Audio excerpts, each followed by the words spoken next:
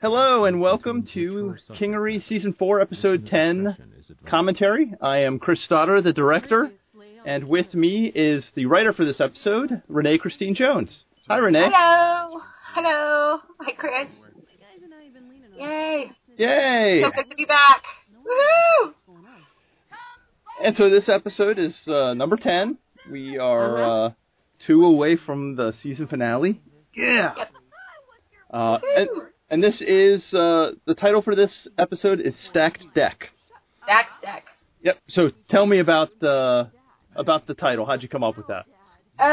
It's a play on a lot of things. It's a poker tournament. It's a lot of just stuff. Half of it's a play on the fact that you find out that Socks is kind of hot in this one. So she's stacked. And then, a stacked deck, it seems as though everything's stacked against Tommy Arkell in this one. The whole universe has come together to just, and they've stacked the deck against him. So I figured that was kind of, it just seemed to fit. Yes, we did find out some interesting stuff about Socks this episode. So right now we are in the... we just got through the previouslys, and we are into the first scene with Tithia as played by Cat Pride. And pretty soon we will have Debbie played by Shane Nolan and Hooks by Perry Whittle. Yeah. Oh, okay. When I heard this with Shane as Debbie over the intercom, I am reminded so much of the announcer at Disneyland and Walt Disney World. Says, "Ladies and gentlemen, the 3 o'clock Wonders and Dreams parade will begin." So I started laughing because she's talking about horrors and it sounds just like the Disneyland announcer. It's great. And that's where I got the inspiration, because over Christmas I was down there. And I had been doing a lot of research on this, and I was like, oh, they announce when the parades are. I wonder what it would sound like if I tried to incorporate that, because I thought it might be a little funny. Oh, it's very funny. I had to back it up and listen to it again because I was laughing so hard. I'm like, that's the Disneyland people! That's the Disneyland people! Yeah. I wrote that with the inflection that Tithia is screaming her head off because the sound system isn't set up at her booth yet, and Debbie just sort of, "Ladies and gentlemen," it just overtakes everything. I think it's funny. Yeah, I mean, the sound levels weren't to where I wanted them for the actors, so I changed it just a tad so we would have that overwhelming echo from Debbie. Yeah. There's me! Yep, and now we have Socks played by you. Yep. And this is the reveal. I have to say, I loved how when you recorded these lines, you moved away from the mic. And that allowed me to not really have to modify or add any effects to your voice. It was basically just straight. Yeah. Because it was far enough away from the mic that it sounded like you were behind a partition or something. Yeah. Yeah. I thought that might have been easier on you. It was, definitely. Cool. Cool. You are going to blend.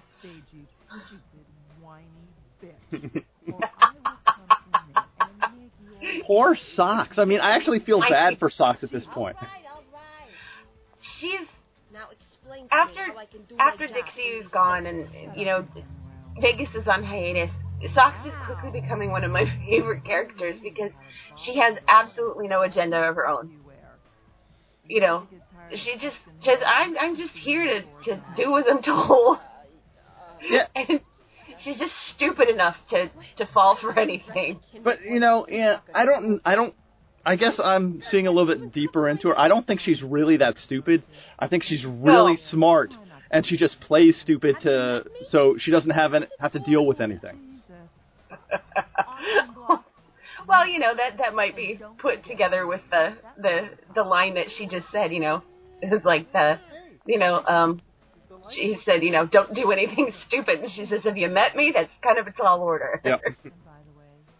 Like, she even knows she does dumb stuff. But I love the dynamic right here between Hooks and Debbie. I think it's so cool. Yep. And this piece has really been played in the last episode too, building up where,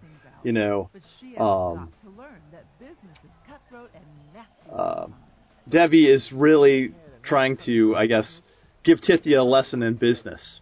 And yeah. I guess she's a little envious too because Tithia's been doing so well. Yeah. Yeah. Well, it's healthy competition, but you can take it a little far from time to time. So. And we know that Debbie will take it far. Yes, she will.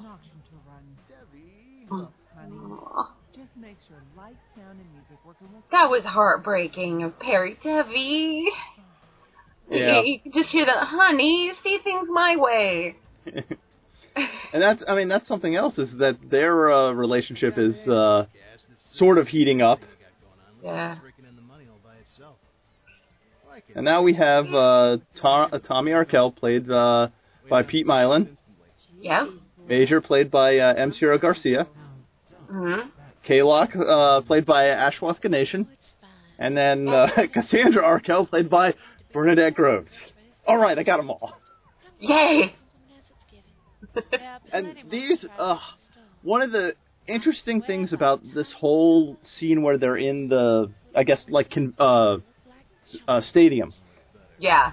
Is I had to keep very strict track on which side of the stadium they were on, and kept throwing the backgrounds, especially the girls, because in your script you had every scene you had you can hear the girls in the background, the girls from Shenanigans. So I kept having to throw them back to the different sides to make sure everybody knew that they were moving them from side to side. Right. Well, it's one of the things is we had gone to a college fair. It was like a job festival when I was writing this. And I noticed that you could hear everything that was going on. It just is in varying degrees of volume. Mm-hmm. But no matter where you went, you could always hear the cheerleaders off in the distance, or you could hear the one guy trying to sell hot dogs. And, it was just, I thought it was kind of cool. Yep. So, you did a good job. It sounds just like they're at, like, a festival, or, It's actually, most of the background is hockey stadium. Nice! So, just so we got it, let's see, Yamato Taro is played by Vincent Morrison. For the reporters, we have Kim Giannopoulos, Jared Page, Richard Casto, Anna Rodriguez. And I think that's it. Oh, nice. You made them sound like there's, like, a ton of them. Yeah, they all had different takes. Like, they would give me, like, 2 or 3 different takes. So I used all their takes. Yeah. So it sounded like, while there was only 4 reporters, they had maybe 2 or 3 takes each, so there were like 12 reporters. Nice. Yeah. I was really grateful while doing Vegas that I didn't really have any crowd scenes. Of course, writing it made that a lot easier, but, Yeah. So. I love Bernadette. She got it right out of my head, or you walked. Yeah. Surprise me if you brought it yourself. I know you're sweet. Besides, look at all the promotion it brought. Look at all the cameras. And really, at this point, I was like, "Oh, Cassandra, you just screwed yourself." Like, yeah. I'm not sure I believe her that she didn't invite him. Yeah.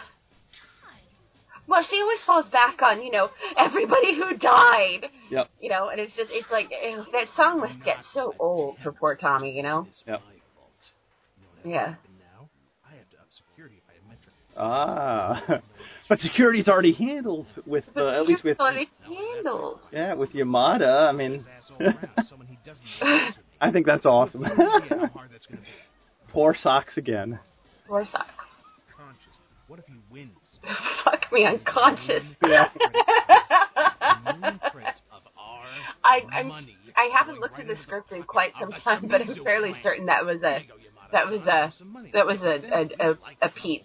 Yeah, that was really funny. Yeah, I'm pretty sure that was a Pete thing. Yeah, that and the clickety click. Yep. I know that one because I think that might have been on one of his other takes, and it was just, clickety click, clickety click. And I was like, oh, that's totally Tommy. That's getting in there. Yeah. Instead of always thinking about how it's going to affect you. Yeah. It was the thought that the thing with pulling Socks in this way was actually, I was trying to figure out what Tommy would have to do in order to keep an eye on Yamada.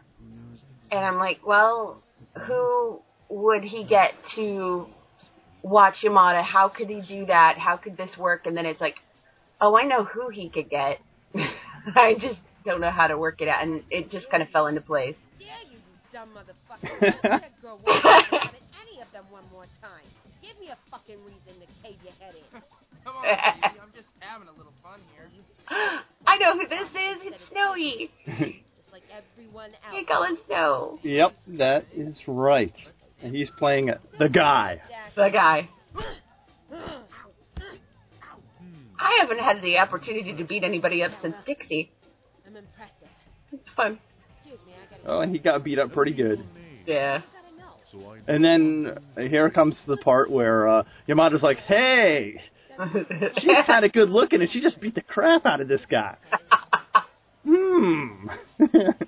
Yeah, good luck, buddy. Which one? The one with the lollipop that was...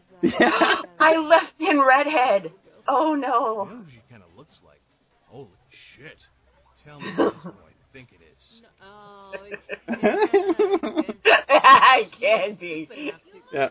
The reveal is so great here. Like, oh my god, that Socks. What the hell is she doing? Sweet mother of crap. Kind of busy, Tommy. What can I do for you? I love the way you make the cell phone song, the cell phone sounds, like with all echoey and things. Great. Yeah, I think initially, when I first started, I was using whatever Perry had used, and I switched to using, what the hell did I switch to using? I don't remember what plugin I started using, but it's basically duplicate voices, sort of off by a little bit, to give it that little bit of an echoey feeling. Yeah. Oh, yeah, this scene. Yes, and then we have Perry doing the stuff. Yep. All done. Okay, so what? I had to talk to a couple of my computer geeky type friends to figure out certain very basic ways of saying things, promotional codes and things like that. It's like, I'm not especially computer savvy, nor am I very retail oriented. So, could you please tell me about what this is? What am I gonna be looking for? Oh, come on.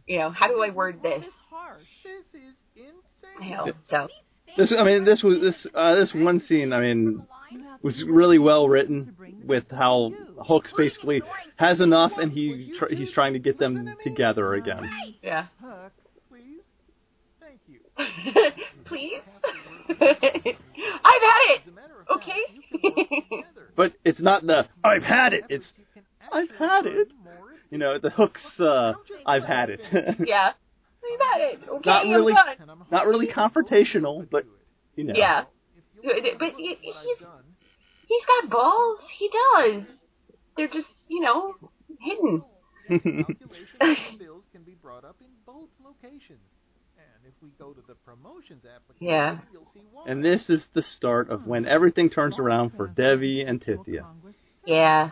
You mean a customer can pay to get into a body here? And go right over to shenanigans for a little bumping. Or even have one of shenanigans. Originally, I had Debbie say the line about shenanigans and Tithia say the line about SOL, but I changed them up because I don't know why, really. Through a body transfer, you're still legally yourself. So no one I can't remember. I had a reason for that, but I can't remember it. Well, either way, it probably would have come out good. Yeah, oh yeah. We're going to need to do some extra training, but other than that, I have to say, you guys, everybody sounds like they're like right there in the room with each other. I love that. You do so good. Yay, Chris. Well, yay, Sean, yay, Catherine, yay, Perry. Yay, everybody. Yay. It took some time of me getting into the saddle from the start of season 1, but I have to say, at least the last couple episodes, probably 9, 10, and as of this recording, I am done with 11, so those at least are done. I'm very impressed. Like, at the beginning of the season, I would have to go back and listen to something over and over again and, adjust the dialogue, and at least these last couple have just been coming together, and I've only had to go through them once, and I'm just adjusting volumes and not adjusting timing. Oh, that's good. Well, that says something about the writing, because the writing makes it easy to get the timing right.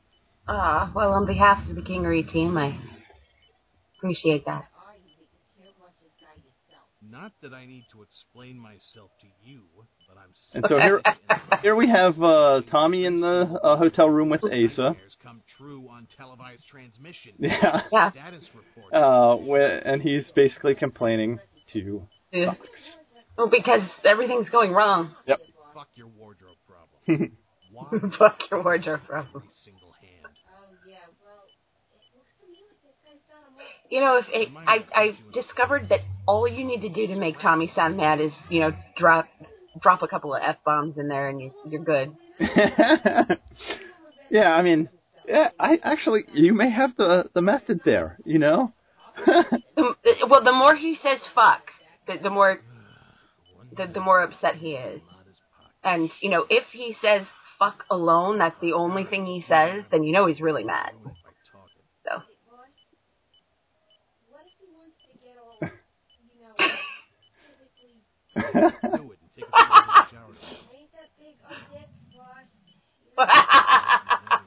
This is where I feel really sorry for Sox. Just do your job. Just do your job. Trade your places for today? Oh, that's funny. No? No, just the way Pete delivers those lines, it's like he's talking to a disobedient puppy. Yep. Well, I think that's how they always talk to Sox. Everybody does.